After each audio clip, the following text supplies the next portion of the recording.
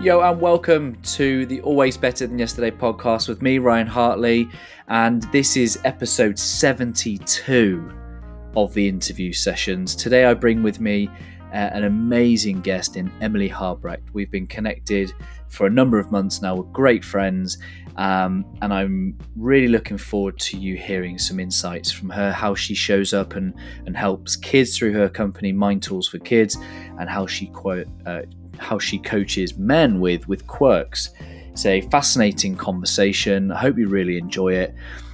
Please do like, subscribe, and share this episode with one person in your network that you feel would really benefit from hearing what Emily has to say.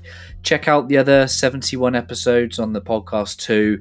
But for now, enjoy a great conversation. Much love.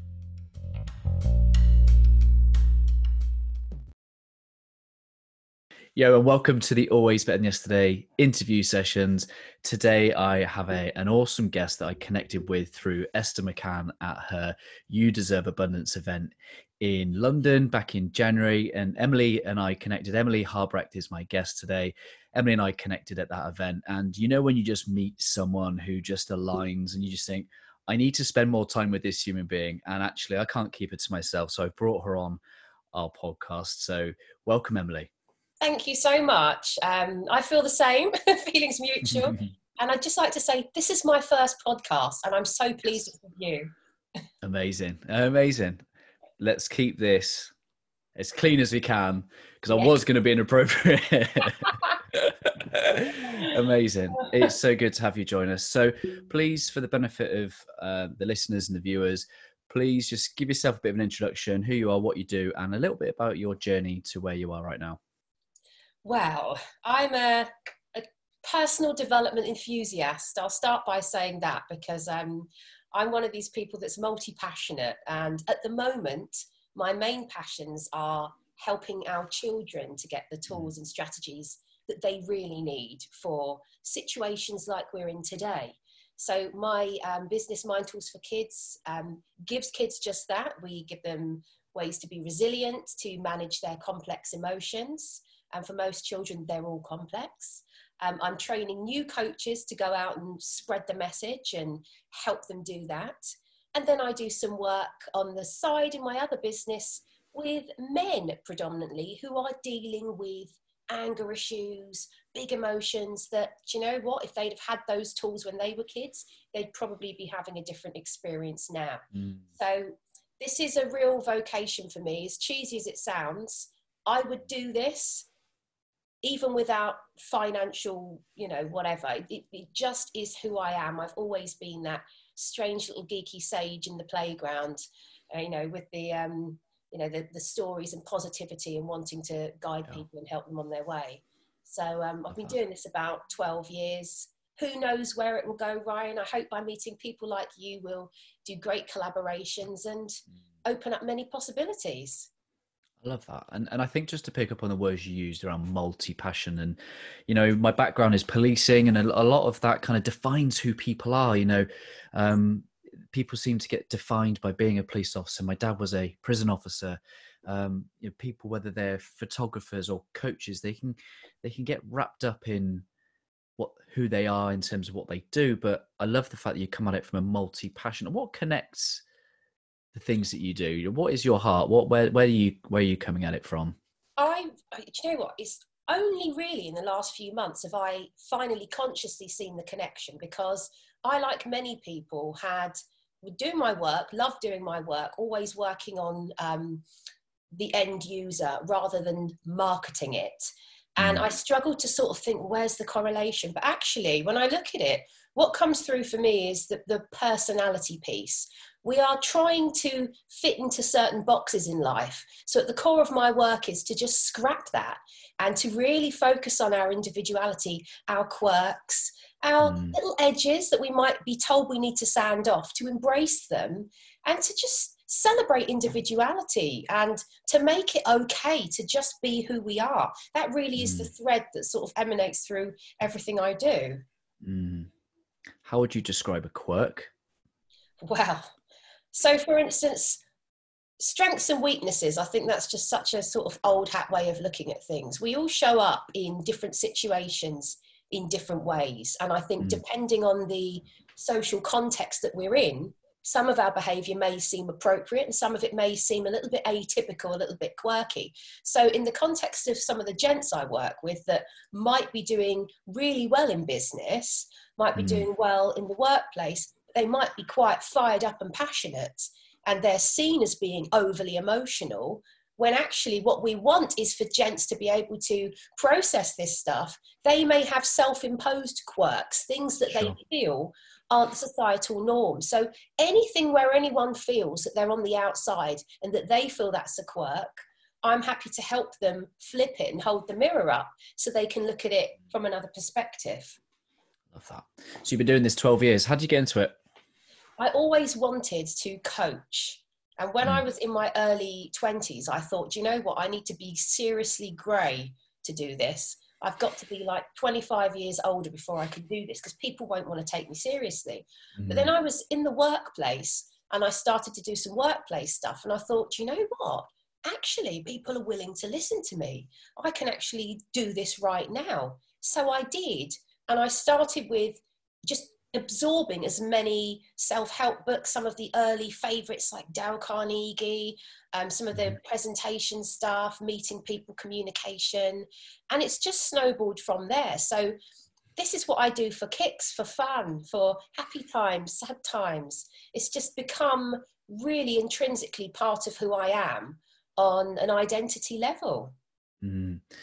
I often talk about do what you love. And that doesn't mean you get a free pass and it's all easy. And there's often sacrifices. I guess the question is, A, do you love what you do? And B, have there been sacrifices along the way?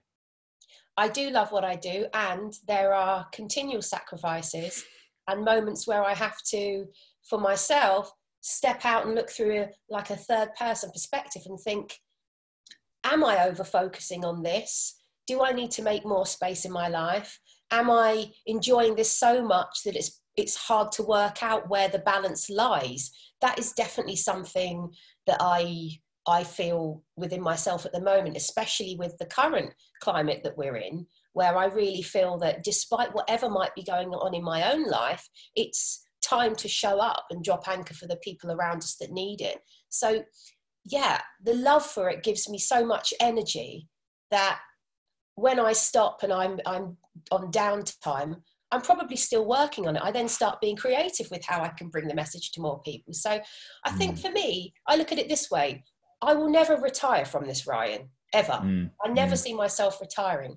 I know at times I have to manage my own energy and have a bit of rest and recuperation, but this is such a part of who I am and how I show up on a daily basis that I'm just joyful that I've found it and I get to do this. I love that. I love your passion for it. And you and I have very similar views on what makes a good coach, but what do you think makes a good coach?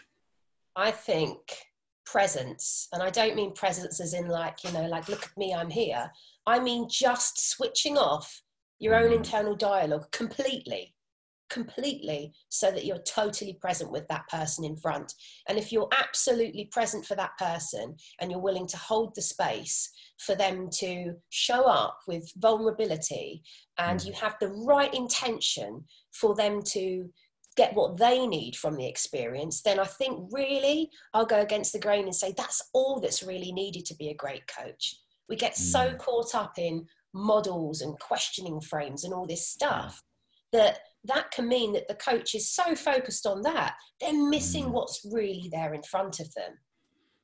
It's a really good point to come in on, because the executives you work with, the busy people, might take a lot of time to slow down and switch off, and they'll get home and there'll be young people around. Something I've personally struggled with in the past is being present after a busy day. You know, and it's a core skill of a coach. It's a core skill of a parent. You know, how would you support or challenge people to become more present? I think I always come from a beliefs and values perspective, because again, I think a lot of us have been taught that we can't have it all.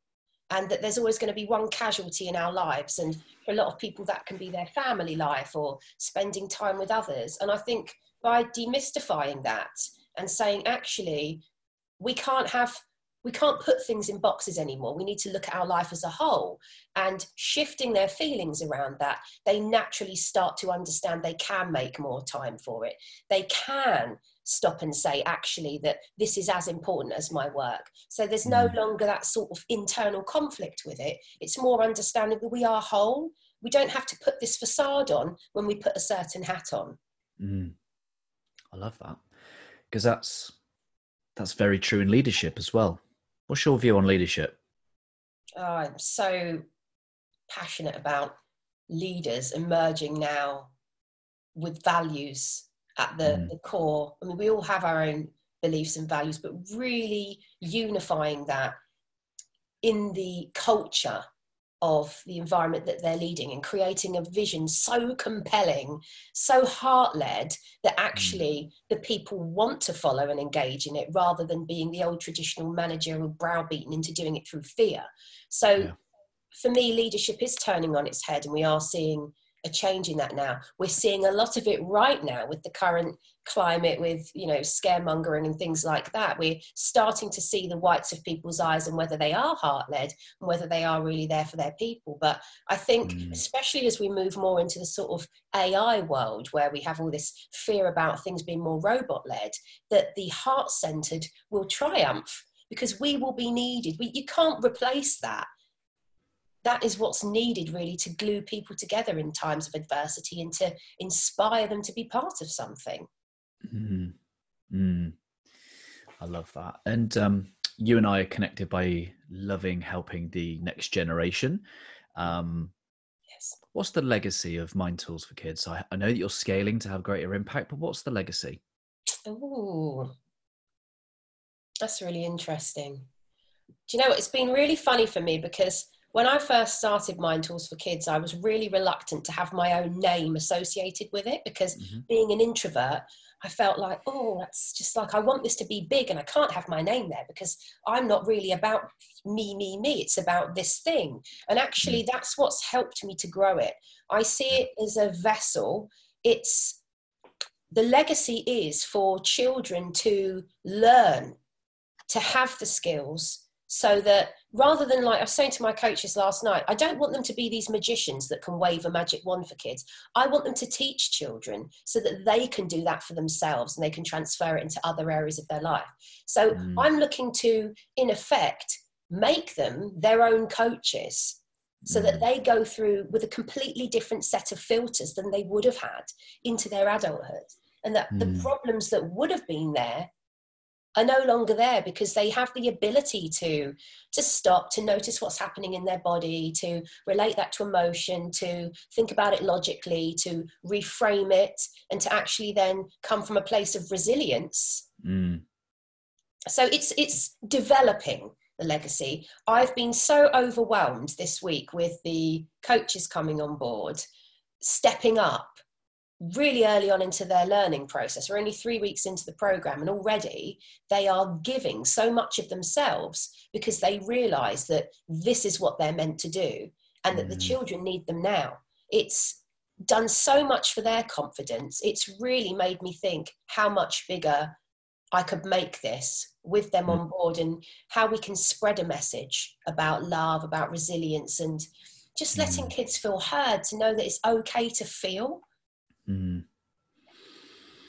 Yeah, I love that. And there's that phrase, isn't there, that goes something along the lines as it's better to help a child than to heal a broken adult, or something like that.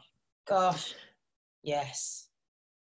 It's real proactive, and I love that sense. So the government come in tomorrow and they give you a call and they say, Emily, we need your help to shape the syllabus for the next 5 years, and we want to have a Mind Tools for Kids syllabus.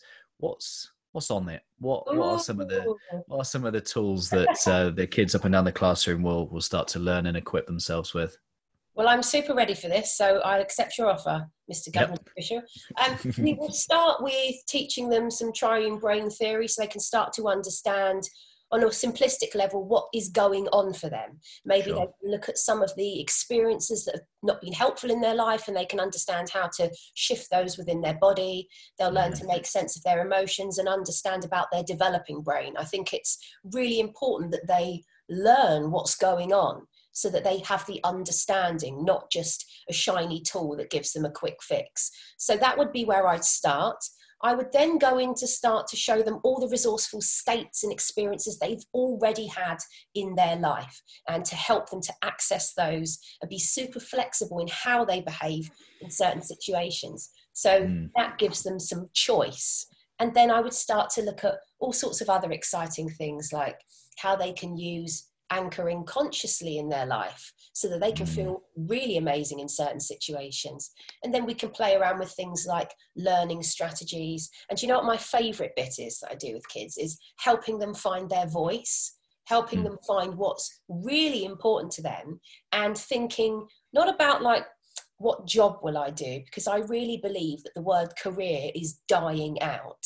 But to say to them, if you could fix something right now, if you could be part of a solution in the world, what would you really feel passionate about that being? What really gets you thinking, yes? And I've seen even the most shy and timid child who's really feeling like lost in the world, that question alone can make them puff their chest up and feel so empowered. And I think when we do that, that's when we create the heart-centered leaders of tomorrow, people with big vision. I love that. I love that. And you have lived and you've breathed this for so long.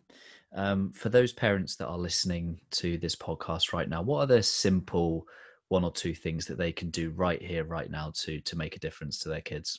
I think one message I'd give to parents is be mindful of labels. We often do it to protect them.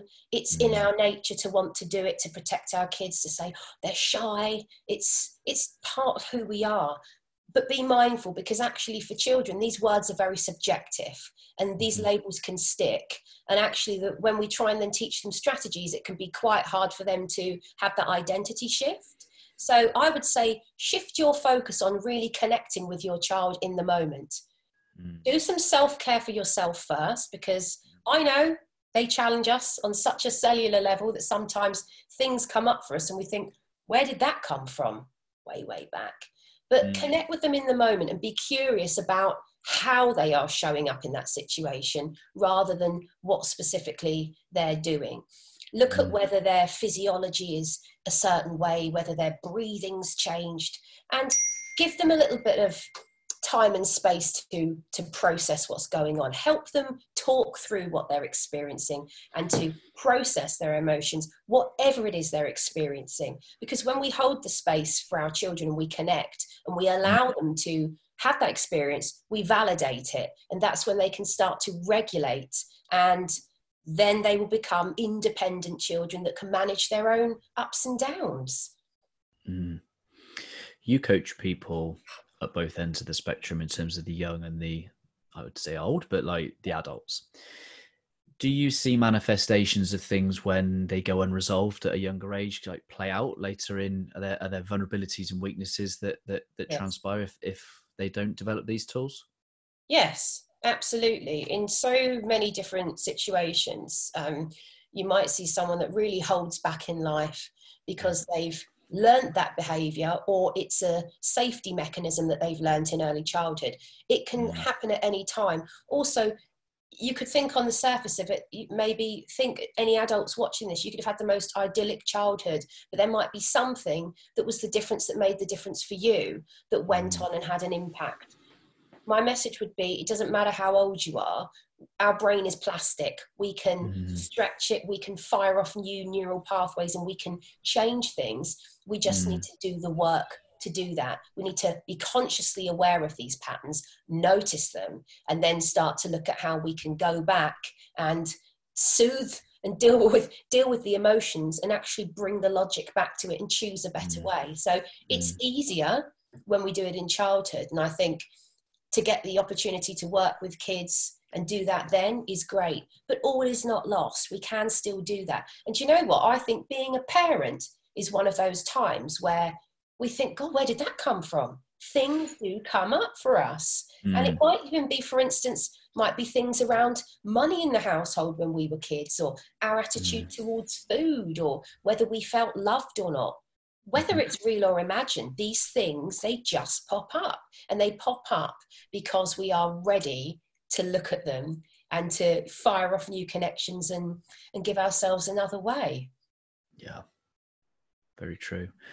You talked about being the sage, the timid, and even some of those limiting beliefs when you first looked at coaching. And what's really helped you embrace your quirks?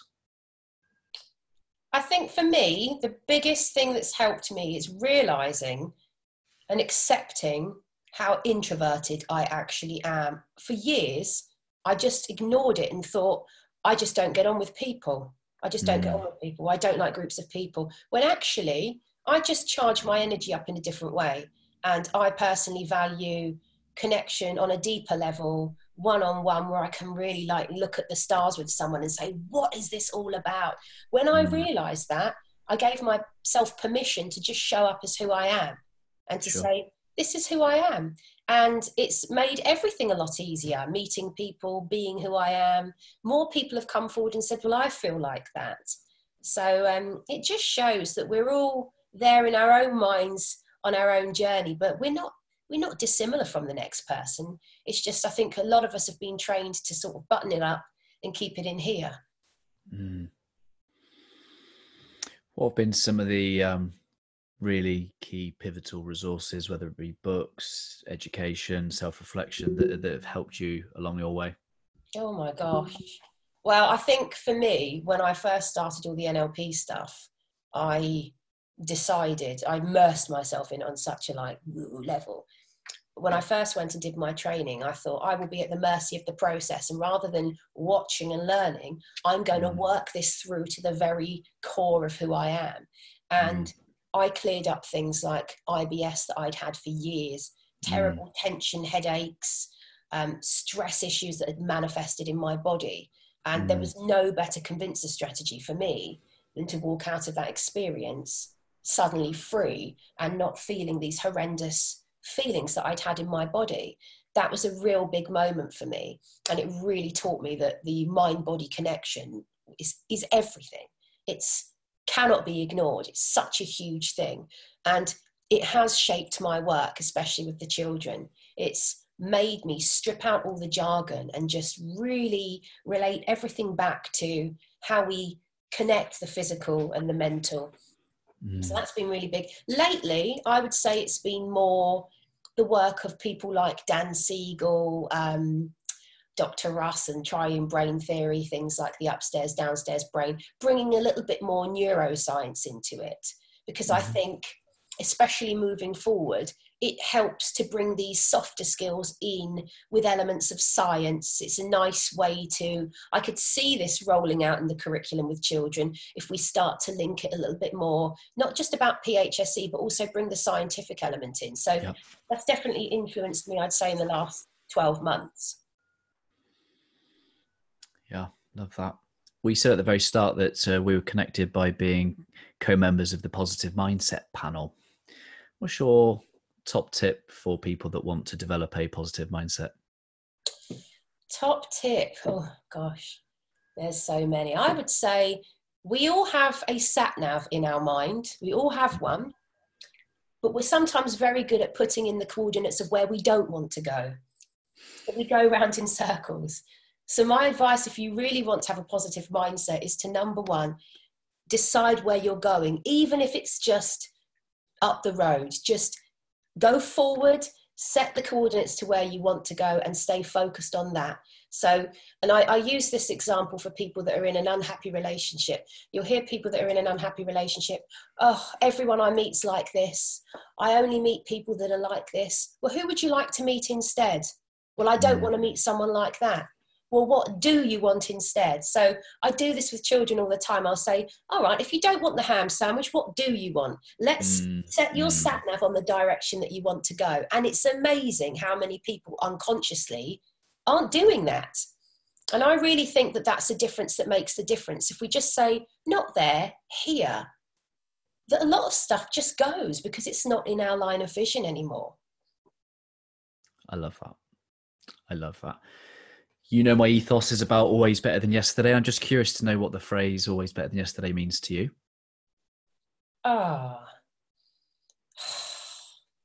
What springs to my mind instantly with that phrase is kindness to self. Mm-hmm. And I think it's more my message from it. So I'm a real optimist. I'm very forward focused, very future focused. So for me, skipping the present and going from yesterday to forward seems a natural thing to do. But I very rarely look back. I'm always so focused. And in times, I will not give myself credit for what I've achieved. But by actually saying always better than yesterday, it gets me to go back and be kind to myself and think, okay, well, that was pretty good as well. Yeah. It's a really interesting time shift to do that. So yeah. I love that concept. I really, really do. Requires a benchmark, doesn't it? And to have a benchmark, you've got to look at what you've achieved to date. Exactly. Love that. And acknowledge it rather than just quickly deleting it. Absolutely. Absolutely. How can people connect with you? Where can people find you and find out more about what you're doing and how to connect with you?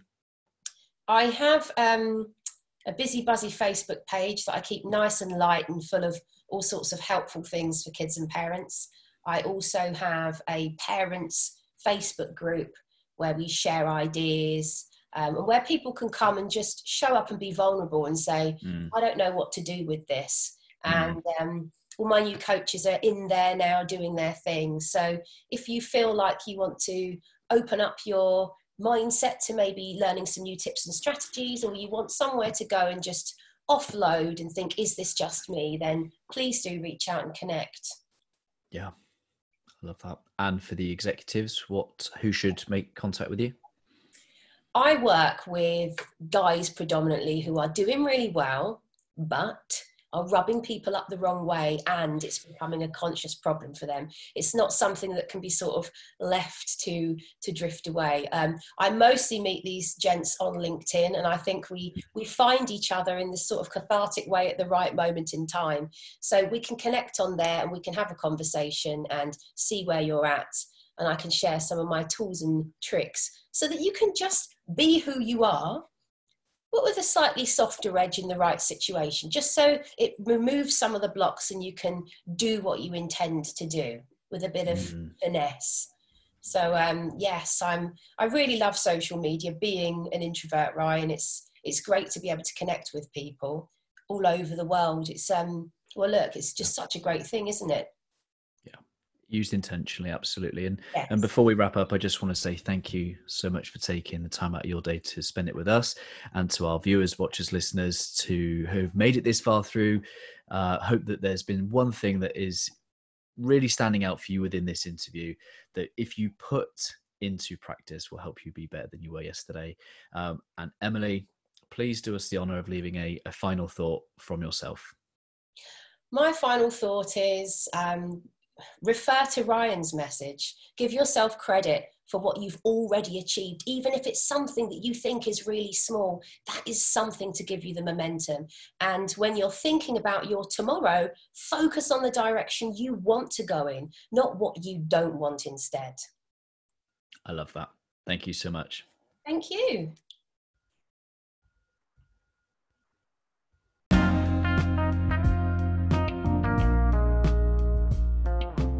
There we go. Thank you for making it to the end of episode 72 of the interview sessions.